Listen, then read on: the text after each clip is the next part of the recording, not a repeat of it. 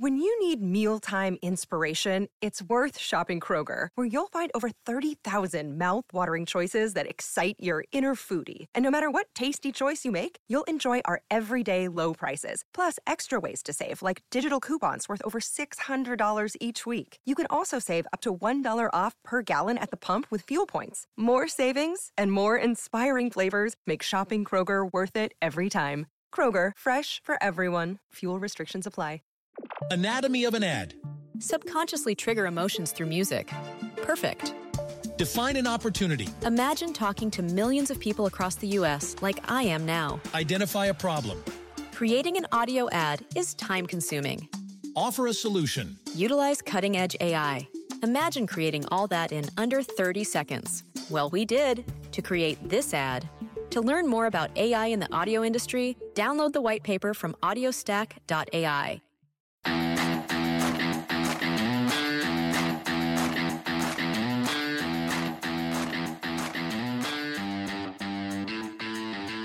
This is Project Keto. I'm your host, Madeline Evergreen. This podcast is a result of my lifelong experience searching for the answers to my health struggles. I'm here to teach you the how-tos, practical tips, and tactics to eating a ketogenic diet. No more deprivation or confusion when it comes to your amazing body. Let's jump right into today's episode. Hi, Sarah. Welcome to the show. Hi, thank you so much for having me. Yeah, I've been following you on Instagram for quite a while now. And for anybody who doesn't know you, they should definitely go check out your Instagram. It's carnivore.yogi.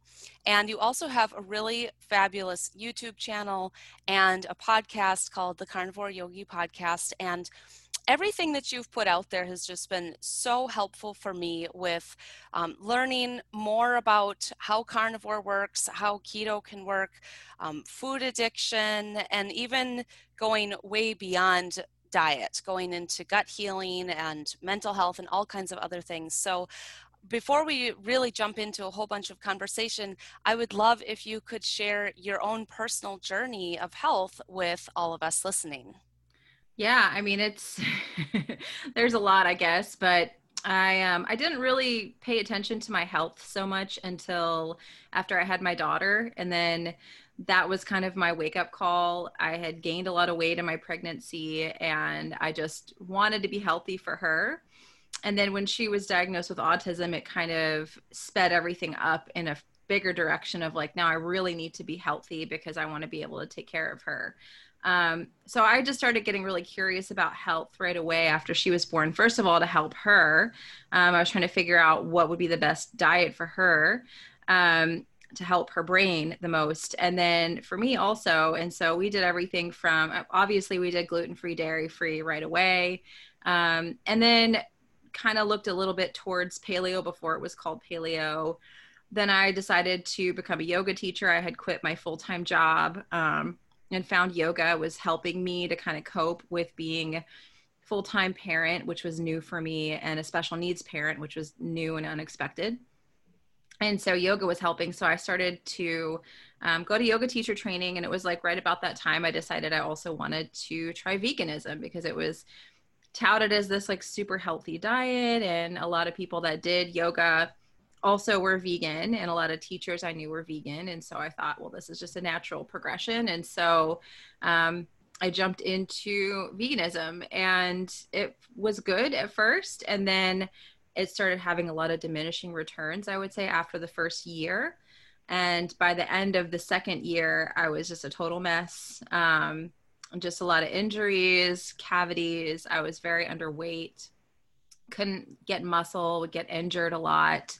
And couldn't heal from injuries. And so finally, one of my teachers was like, you can do yoga and eat meat at the same time. It's okay. And kind of helped talk me into starting to eat some animal foods again. So I started with egg whites and chicken because I was afraid of everything else. But that helped. And eventually I was eating red meat again. Eventually I went more towards like a paleo diet. And that worked for a while for me until it kind of stopped working. And I think it was a lot of the anti-nutrients, a lot of nuts I was eating because they're kind of paleo, you know, a lot of plants. And I was trying to just eat a little bit of meat and mostly plants, and ended up really having a lot of issues like IBS, a lot of joint pain, depression, just a lot of stuff that I was desperate to get rid of. And a friend of mine who's a functional medicine doctor, she had been doing the carnivore diet and she recommended that I try it out. And I was like, you're crazy. But I was really desperate to kind of just feel better. I had to stop practicing yoga because my joints were hurting so bad. And I was a teacher full time at that point. So I was like, fine, I'll try it. And then within about 3 weeks, I was able to practice yoga again. I was feeling better and my stomach was better. It worked really quickly. And then what was going to just be like a 30-day experiment ended up being like, 2 years, 2.5 years. And like, here I am today. Okay. So was it just easy for you to stick with carnivore for 2 years, and then did all of your health problems just resolve from that? Or are there other things that you had to do as well? Yeah, there's definitely been some troubleshooting that I've done in the very beginning. I think the carnivore diet was like great and I didn't have to do a lot of extra stuff. But then I started running into issues because I wasn't supplementing electrolytes. I wasn't balancing sodium and potassium. So I started having some issues with electrolytes. I was doing a little too much fasting, and that started causing some hormonal issues with me. And then I noticed I was like, everyone's like, oh, I never get sick. And I got like really sick within like a 6-week time span, like really sick. And so that kind of, it didn't tip me off at the time that there was something going on with my gut. Like, did you get sick? Like you got a cold or a flu, or you? Yeah, were just it was like it was the flu. Oh, okay. Yeah, I got the flu and I was knocked down pretty hard, like in November of that year. And that was like year 1 for me. I'd started that January, and then it happened again in January. I still think it could have been the C word that I got in January, because it was right at the beginning of 2020. And I was like unusually sick for like 3 weeks, was out of work. It was really bad, but I was like, why am I getting these infections? What's going on? And I didn't really connect the dots at the time that if you're having stuff like that, it could be something going on with your gut. So 2021 for me was like, or 2020 for me was like kind of diving into learning about healing the gut, fixing electrolytes, like learning about minerals, like learning about all this stuff. And now here I am, and I'm still mostly carnivore. I've played around with adding a few things back in, but just being more carnivore is easy for me. But now I have a handle on all that stuff, and I'm feeling good. I haven't been sick at all. And yeah, things have been going really well, especially since I've been working on my gut for sure. So what does working on your gut mean? Yeah. So for me, I had started working a little bit with Nutrition with Judy. She's a friend of mine, and she had me start on just some probiotics. But I also, what I wish I had done was started using some HCl, some for stomach acid, and then some digestive enzymes.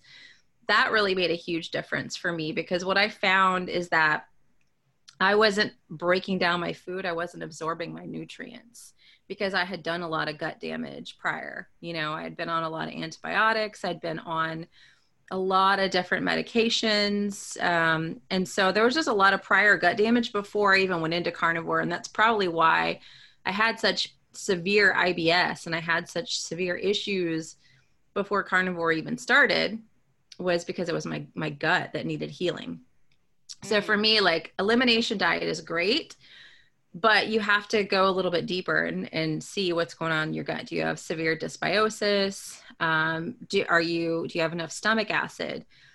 Do you have proper enzymatic function? And then I've also added some butyrate in as well and supplemented with butyrate, and that's been helpful. So it's been a lot of stuff that I've done. I still use the probiotics. I'm still using the enzymes and the HCl and the postbiotic right now as well. But those things are working really well for me. So I might take a break from them or wean down in a little bit. So tell us a little bit more about HCL, and what is that, and why would anybody be taking that? Well, a lot of people do have low stomach acid. And I think when you're trying to eat like a meat heavy diet, you probably do need a little bit more support there, you know? So low stomach acid, again, can be caused from prior damage, but can also be caused by stress, you know? And so I think that that definitely plays a big role. Sure. So then when you take hydrochloric acid, like did you just take like one of those pills? Or I know some people have to take really a lot. Like at one point I was taking 8 Yeah. per meal, and then it took me a few years to wean down to now I take 1 per meal. Yeah, I've started off with a much higher dose because I've just started using the HCL and I started off with like 6 or 7. Okay. Now I'm down to 4 or 5 before a meal. Oh, good. That's great. Yeah. Yeah. Yeah. And so you take yours right before the meal, or do you Yeah. take it like throughout your meal? I take it right before and then I Right take the before. enzymes halfway through. Oh, okay. Okay, Yeah. that's a good method. And then what brand do you use for those supplements? I use the Healthy Gut supplements, and I've had the owner, Steve Wright, on my podcast probably like 4 times now, just because those products have worked better for me than anything else I've tried. Because I've tried HCL and enzymes before, and these have just been amazing. And he has the butyrate supplement as well. So I use all the Healthy Gut supplements. Oh, good. Yeah. Good. Yeah, I hear a lot of people talking about carnivore and saying that you absolutely never need any supplements, and just eating carnivore is going to completely solve all of your health problems. And personally, that has not been the case for me at all. I've had to do a lot of other things, like take some of the same sorts of supplements you're talking about, and go even beyond that. So, like, are there other things that you do for your health too, like saunas or detoxing or exercise, or any other practices that you have as well? Yeah, I have a pretty strict kind of like sunlight protocol where I'm making sure that I view the sun within like a half hour of waking, like walk outside, face east, look at the sun, try to get sunlight exposure on bare skin every single day to try to boost my vitamin D. I'm really careful about keeping electronics in the bedroom, turning Wi-Fi off at night. I really work hard on my sleep. I have a pretty stringent, like, I'm in bed at this time, end of story, kind of a deal going on with my family. And yeah, so I work on the whole lifestyle thing too. I do exercise. I do weight train at least twice a week. I love sauna. When I can get to sauna, there's a place here in Atlanta where you can purchase a bunch of sessions. And so I will go do sauna. I like cold showers, and I love that kind of stuff. It's just fun to do, and it makes you feel really good. So I definitely do more than just carnivore. I also am like really mindful of my electrolytes for sure. I think that's one place that some people can really have issues, is if their electrolytes are off, if their sodium or potassium gets off, if their magnesium is low, and most people are low on magnesium. But yeah, I mean, between those are the things I really do. So how does somebody know if their electrolytes are off? Usually symptoms. I knew my potassium was low. I would have a lot of swelling in my face. It was like I was taking in too much salt and no potassium to balance it all out. So my face would swell. I would have a lot of excess urination. I would just feel tired. I'd feel really fatigued. Leg cramps are another one. There's a lot of different symptoms that that your electrolytes are off. Usually just feeling tired and really run down is a big one that I see with people. Okay. And then do you take like potassium or sodium or some kind of electrolyte powder, or what do you do for that? I have tried a bunch of different things. Upgraded Formulas is a company I've worked with, and I've done a few hair tissue mineral analyses with them.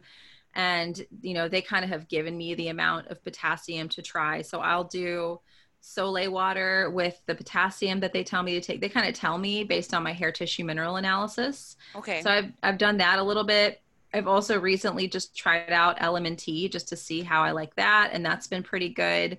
I've been cautious with the powders because sometimes you don't know if you're getting too much of something or too little of something, but I figured I would try them out because I'm going to interview Rob Wolf on my podcast. So he sent me a bunch of LMNT to try. So I've got like tons of it in my kitchen. So I've been kind of testing it out over the last couple weeks, and it's been good so far. Okay, cool. And then switching gears a little bit, I've noticed on, I think it's your Instagram, recently you've been posting about experimenting with either higher fat or leaner days. Is that correct? I don't really do the lean thing. Okay. Yeah, I haven't done I know it's like really trendy right now, but I don't drop my fat below like 100 grams a day. Like I'm, Sure. yeah. Did I see that you said something about that if you go too lean, then your blood sugar spikes? Or Oh, definitely. what happens? Yeah. Okay. Yeah. For me in the past, I have a higher blood sugar and I'm not in ketosis. And so my body and most people, honestly, what I see is that they just are running gluconeogenesis all the time. They're never in ketosis and they're not eating carbohydrates. And it's just a really stressful thing for the body. So that's why I don't really do that. Some people may not have that issue, but I've been seeing a ton of it. I mean, a ton of it. When I did a live stream like a week ago, I had a bunch of people that were on there like, what do you think about protein sparing modified fast? And I'm doing it. My cortisol is really high. I've lost weight, but my cortisol is really high. What does that mean? Or some people say, I just don't really feel very well doing that. And I'm like, well, I think those kind of high protein things are okay to maybe do once or twice a week, but not to do it as a full time, you know? Right. So explain to us about let's do a reminder for everybody. What is gluconeogenesis? Well, I mean, it's a necessary process and I don't think we should be fearful of it, but it's essentially when we make our body's not having sugar coming in and our body makes sugar essentially in simple terms. And that's going to happen if you're in ketosis or you're following a keto diet. And it's not a dangerous, awful thing, but you just don't want it to be happening 24 hours a day. You know what I mean? And that's what I see with people who are trying to limit their fat on a low or no carb diet. That's the biggest problem. So then how does adding more fat help with having too much gluconeogenesis? Well, it just allows your body to easily switch into ketosis. Okay. Yeah. Okay, great. So maybe some people's bodies don't really have that issue and they do really well with a lot of the leaner days, and then other people, it's not the case. Yeah. And I think the younger that you are, honestly, the more you can probably get away with that. For women, especially men are a little different, but for women, especially if you're younger, I think you can get away with it.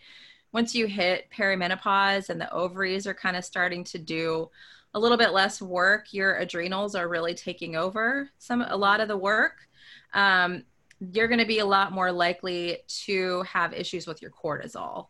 And if you're in gluconeogenesis all the time, that's a very adrenaline kind of cortisol driven process that can just be really stressful on the body. And then what about people who have maybe 100 or 200 pounds to lose? Do you think that it's different for them? Does the protein sparing modified fasting perhaps work better for those people? It's possible. I still think for them to not feel like complete crap, honestly, the biggest thing that those people need to be doing is being in a calorie deficit. And I know a lot of people will be like, oh, calories. But I mean, that's just kind of it. That's, it's not just calories in, calories out. There's also adrenal hormones. There's also gut function involved. But you do have to account for an energy deficit if you want to lose weight. So those people, I don't think need to freak out and do this protein sparing thing so much as they just need to make sure that they're eating less than they're burning. And I think that you can preserve your hormones a little bit better and the functions of your body a little bit better if you're really more in a state of ketosis. And you're just in that fat burning place. I think it's just better for your hormones and your body. Sure. Yeah. Yeah, I would agree with that. Yeah, definitely. Yeah. So, does it feel like for you, it's just easy to stick with the diet that you're doing now and you feel good? Or do you have a lot of cravings or temptations or challenges with staying on track? It's easy for me at this point, honestly. It's not something I think about too much. It's just like, this is what I'm doing. I don't really get cravings. It's just, I kind of coast, which is like, for me, living the dream, because I never felt like this before. I always struggled with emotional eating and binge eating and just eating too much. Like, I just always struggled with that. And now it's really like, yeah, I mean, I eat, I'm satisfied, and then I can live my life, go on with my life. Mm-hmm. So what do you think it is exactly that's made it so that you don't struggle with like binge eating and cravings and all of that? I think that it's honestly just not having sugar in my life, just plain and simple, because that does something to my brain. It makes me crave more of it. It makes me think about it more. So I honestly feel like as long as I don't have like a substance in my body, like that's how I am with alcohol, that's how I am with coffee. If I don't put it in, then I'm not going to crave it, you know? But if I'm constantly sneaking something in or having something, it just is like an addictive nature thing. So now it's like I'm just eating real whole foods, no processed foods, no keto treats or anything like that. And I don't have a bunch of cravings, which is really nice. Yeah, that's so great. So I know you've been talking quite a bit on your podcast about food addiction. Yes. So tell us a little bit about like what is food addiction? Because I know that there are people who say that food addiction isn't real or it doesn't exist. So let's clarify that, at least your perspective. Yeah, I mean, I think that addiction is addiction, and you can put alcohol, food, cigarettes, coffee, like you can put whatever in front of that, and it's just addiction, you know? And so people can be addicted to different things. Like I know some people that are addicted to alcohol. That's something I struggled with and I had to give it up. And abstinence and just going and being in recovery is the only solution for that. And going and having a glass of wine once a week is a really, bad idea. Mm-hmm. And I think the same thing can happen with food, where people literally are just addicted to food. They're addicted especially to the processed foods, and there's a chemical reaction just like with alcohol or with coffee or any of that stuff that happens in the brain. It fires your dopamine and it makes you just want more and more of it. So some people just are like that with food. But we don't really recognize it in society. We just tell the people that they have eating disorder, when what I think is that really it's more people that are just struggling with addiction than it is an eating disorder. So do you think that they're just addicted like to all food and they just want to be eating something at all times, or is it specific foods or specific, like carbs, or like what is that? I think there's varying degrees of it, just like addiction is a scale. It's not like this black and white thing. I think some people, just from my experience of being kind of in the food addiction realm, there's some people that will be fine eating like sweet potatoes and like blueberries or, some of the more like paleo types of foods, and they're fine. They're not going to overeat them or binge eat them. There's some people that can't have those things because they'll just overeat them. And so I think there's a spectrum. I honestly think that processed foods in general, they're engineered to be highly palatable and addictive. And I don't think that if you're a food addict that having those foods in are a good idea. But I think there's a range of what people can, handle and not. I mean, I know people that have volume addiction where they're just addicted to the feeling of being full. And even if they go onto like a carnivore diet, they can overeat meat because they just want that volume feeling, that full feeling. So I think there's definitely like varying degrees of it. And working with a food addiction counselor or somebody who's really educated in that is what's going to be the most helpful to find out kind of where you are. And then just to be honest with yourself of like, what do I really need to do here? I know a lot of people that will do food plans with people. Some people have to have like a sponsor where they will like call their food in and weigh their food and measure it. So there's just like, I think there's just varying degrees of it for sure. And then do you think that eating disorders exist, or is that just it's just separate. Food addiction and eating disorders are different things. It's hard for me to know for sure, to be honest with you. I do think that there are eating disorders. I do think that there's people with anorexia and bulimia, but I think that they're somewhere on that addiction spectrum, because being in recovery, being in those rooms, I have seen people go and stop drinking alcohol or stop doing drugs and then go into anorexia. Mm-hmm. Or start to struggle with bulimia, or just start to struggle with compulsive overeating. I've seen that, especially with young women, it's a big problem. And you don't really get acknowledged in, the fellowship of like trying to get rid of drugs and alcohol for that. They're just like, oh, you're not going to die from eating too much or not eating enough. Like, they don't really acknowledge it so much, but I have seen a lot of people just really try to quit drugs and alcohol and then start in with struggling with eating disorders or food addiction. So I feel like it's really on that spectrum somewhere where there's a deeper emotional issue that needs to be dealt with. Maybe it's an unresolved trauma.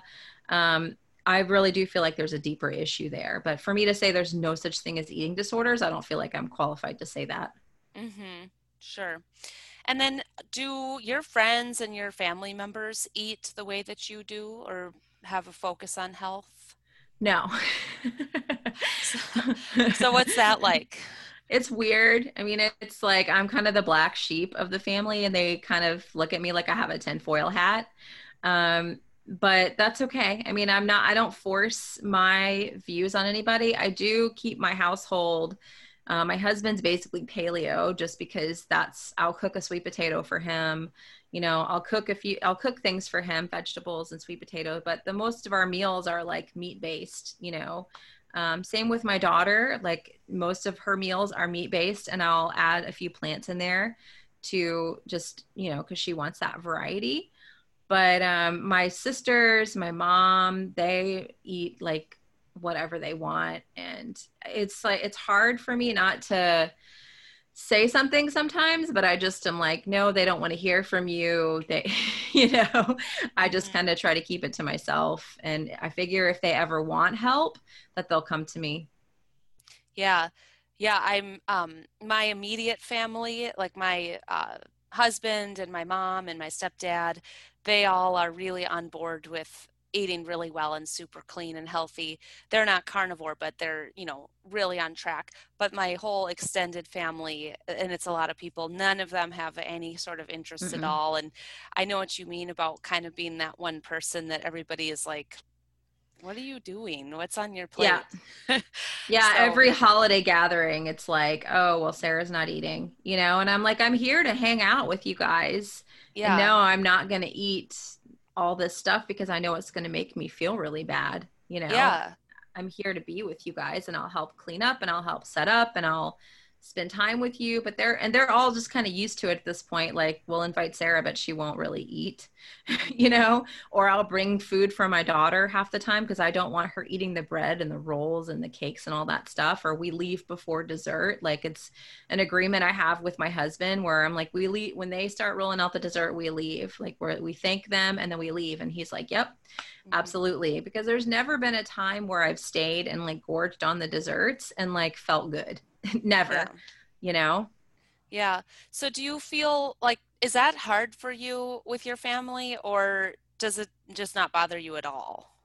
It doesn't bother me, but what frustrates me is to see them struggle with health issues and just want to say, look, if you just clean up your diet, you wouldn't probably struggle with this. And that's really hard for me to see, and then see how they're like raising their kids and being like, your kid has a weight problem, and if you would, not give them these foods, they probably wouldn't have those issues. And so that's hard because I really do want to like be a good aunt and be a good sister and be a good daughter and be like, hey, you don't have to suffer with these issues. You're young, and like, maybe society tells you that this is normal, but it's not.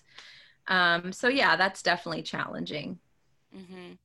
And then do you feel like personally, after you leave those family events, does it leave you feeling kind of bothered or upset, or do you still feel like just as fulfilled and just as, happy from spending time with them? I mean, only if I let it bother me, only if I make it a focused point in my mind. For most of the time, it's just like I've kind of just surrendered and said, if they want my help, then they will come to me, and just try to enjoy it, But sometimes my husband will be like, he'll say something and I'm like, oh, I know, he's just like, why is this normal? Why is this okay? And I'm like, yeah, I know. Trust me. I've thought about that, but if I try not to focus on it, because it's just one of those things that's pretty much out of my control at this point.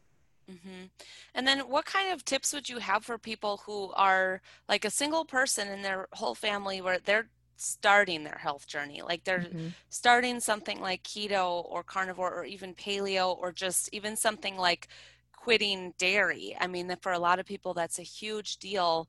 And so many people tell me that they don't have any support. And in fact, they have everybody discouraging them for doing that. How does someone even get through that alone? Yeah, I mean, I use social media. Like I follow a lot of people on Instagram that are doing similar to what I'm doing. That's what I did from day one with carnivore. That's how I started my whole Instagram account. It wasn't to like turn it into anything. Like I started it kind of just as a joke, to be honest with you. I wasn't thinking it was going to become anything. But I started it because I just wanted to surround myself with, sorry, my computer just popped up. I just want to surround myself with people who were doing similar things to what I was doing. So I think it's important, even if you're alone, to really just make sure that you keep what's in your mind, what comes into your headspace, positive. And now we have social media, and now we have like online support groups, and there's all kinds of cool things that you can get involved in, that you can do, that don't involve the other people in your house, Yeah, that's a really good point. This last year, I really cleaned up my social media and got rid of a lot of people I was following where I realized, like, I don't even know why I'm looking at this person's content or whatever. Yeah. And now I feel like if I go on something like Instagram and I look through, pretty much everything I see is either somebody who's really into health and really into healing, or friends or family that I really love seeing what they're doing. Yeah. And other than that, I just decide I don't really need to see those other people. And if I want to see them, I can always just type it in and look them up if it actually comes to mind. Yeah. And it never really does, like celebrities. Yeah. Why am I looking at what they're doing? Right. Exactly. Yeah. So I find, what you said there about using social media as like a support system is actually really possible. And if, for anybody who hasn't like delved into the Instagram world of carnivore, there's so many good carnivores on there. You could have like a whole just like explosion of just following carnivore accounts, and that can be really fun to see what everybody's doing. Definitely. Absolutely. Yeah. Now, I want to jump way back to like the beginning of our conversation, and you were saying that you had your daughter, and then that's around when you started to get an interest in health. Is that right? Yep. And was she like, when was she diagnosed with autism, and how did that play into your health journey? She was diagnosed like right around 16 months. She had a big regression. So she was like typically developing, talking, eye contact. I mean, I have like all these videos of her, just normal baby. And then it was like, there was a big regression, like somebody just turned the lights off, and she lost all of her speech and her eye contact, and everything was just like gone. So that was like super, super traumatic. And I had started losing weight. So I had her, and I was like, right away, I knew I wanted to lose 100 pounds. Like I just had to do it, but I just went to Weight Watchers and was going to meetings every week. So when she was diagnosed, I was already like pretty much at my goal weight and like in really good shape and like feeling good about myself. And I just did that with Weight Watchers. But when that happened with her, I was immediately like, I have to figure out, like, I was like, she was normal, so something must have happened. Can I like reverse this? How can I help her to get her speech back, to get her eye contact back? How can I bring those things back? And so I started really diving into nutrition, detox, just trying to do everything I possibly could to support her, to help her. And that's when I really started learning more about food and toxins in the environment, and just kind of diving down this rabbit hole. So that was really the catalyst for me to start looking deeper. If that hadn't happened, I mean, like I said, I lost the weight. I was eating like lean cuisine pizzas and like Weight Watchers and all that stuff. And I was, 30 at the time, 29, 30. And so I feel like I could have gotten away with that probably for a few more years before it would start to cause some issues in my body, because I feel like you can get away with stuff a lot easier when you're a little bit younger. So yeah, that was really the big catalyst for me of when I just started opening my eyes and looking deeper at food and toxins in the environment. So did your daughter regress like over time, or just one day she was different? We got a flu shot, and that was the morning that she was sick that whole day afterwards. And then we were in the emergency room that night, and she was like, because she started throwing up. And then we went to the emergency room, and they were like, what's going on? And I was like, we are at the doctor this morning, and she was totally fine. And they were like, does she get any vaccines? I was like, yeah, she got a flu shot. And they were like, okay, well, she has a double ear infection now. So this is probably a reaction to the flu vaccine. This happens. Here's some antibiotics. She'll be okay. And then after that, everything was gone. That was the pivotal thing. And I'm not like anti-vax or anything like that, but that is what happened. And it was very clear, and I have it documented. I filed with, the vaccine injury, the VAERS, and it's all documented in her health record. So that was what happened with her. I didn't see issues after other vaccines. I actually quit vaccinating after that. I was like, no more. Because obviously they said at the hospital, this is a reaction to the flu vaccine. And so I was like, okay, well, we're not doing any more of those. And so I've run her titers to make sure she still has immunity from a lot of the stuff that she was vaccinated for in that first 15 months of life. And she still has immunity. So, but yeah, that was the story. And that was why I started getting into detox. I'm like, was there something that, damaged her brain? I think there was some kind of a brain injury that occurred. So did you have any success filing with VAERS, or what was that process like? They just took the information, and that was it. There was never any retribution or any, there was never anything that came out of it, honestly. Yeah, it was just kind of like, okay, well, now you know that this happened, and that was it. That was the end of it. That makes me so mad. Oh, yeah.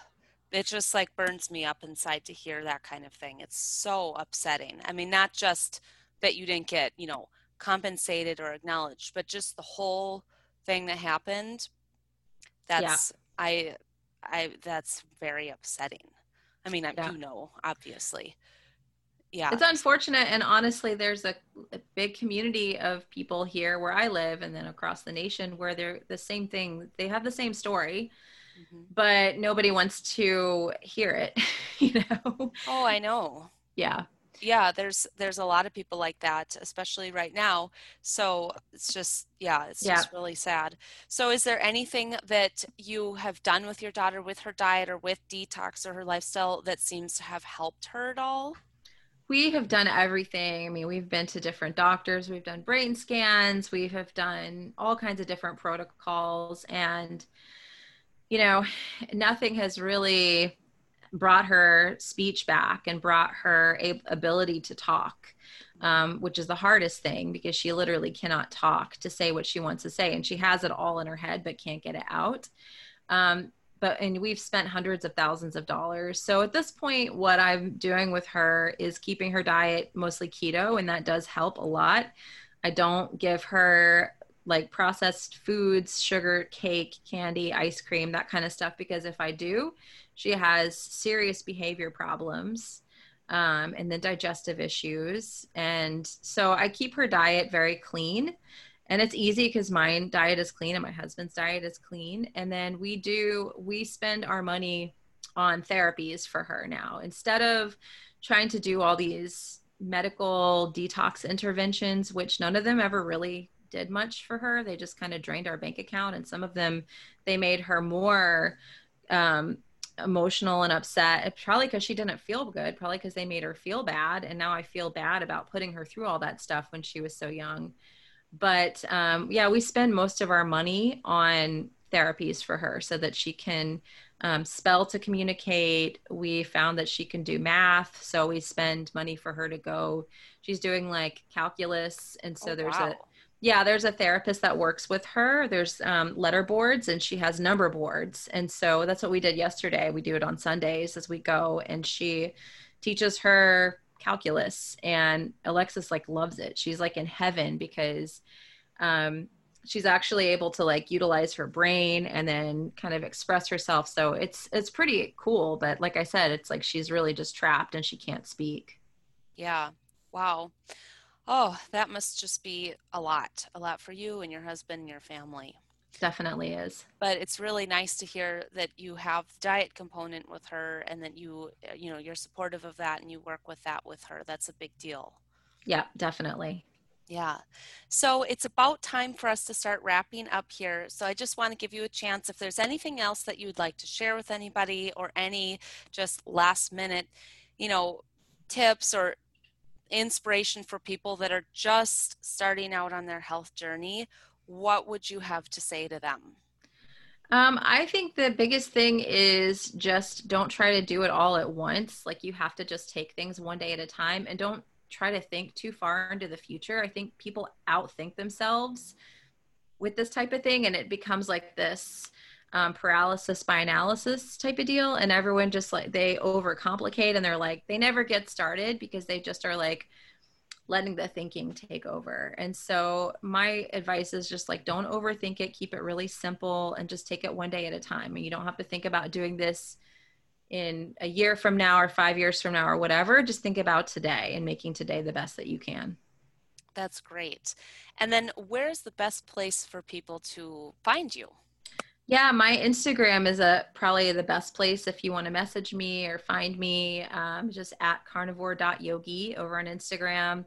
And if you go to my bio on Instagram, you can get links to my podcast, links to my YouTube channel, all that stuff. So it's just a nice little hub if you want to find me. Awesome. Oh, and I just thought of something. Everybody should definitely go and check out your video with the recipe for those egg yolk waffles. Oh, yeah.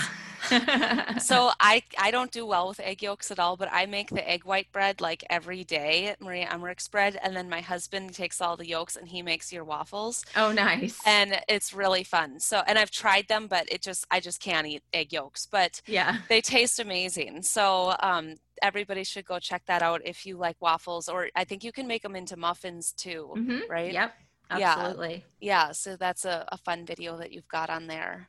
Thank you. Yeah, absolutely. Yeah, well, thanks again, Sarah. This was just such a pleasure. Yeah, thank you for having me. Thank you all so much for listening today. That was such a fun interview with Sarah. 2 reminders before we go. Number 1, don't forget to rate and review this podcast wherever you're listening. It really makes a difference in the success of the show. And number 2, don't forget to submit your questions for the Ask Me Anything episode coming up in a few weeks. There's 2 ways to submit. You can either send me a message on Instagram with your question and find me at Madeline Rosie Evergreen, or just look in the show notes below and there will be a link for you to submit your question that way. Thanks so much, and I will catch you next time.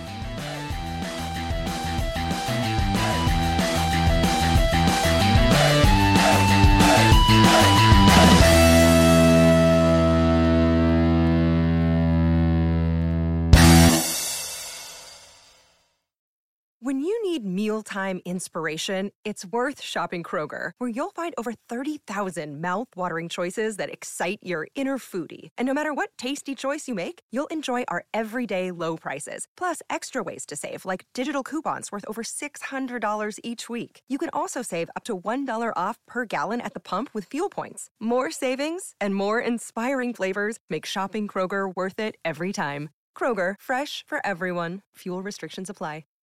Anatomy of an ad. Subconsciously trigger emotions through music. Perfect. Define an opportunity. Imagine talking to millions of people across the U.S. like I am now. Identify a problem. Creating an audio ad is time-consuming. Offer a solution. Utilize cutting-edge AI. Imagine creating all that in under 30 seconds. Well, we did to create this ad. To learn more about AI in the audio industry, download the white paper from audiostack.ai.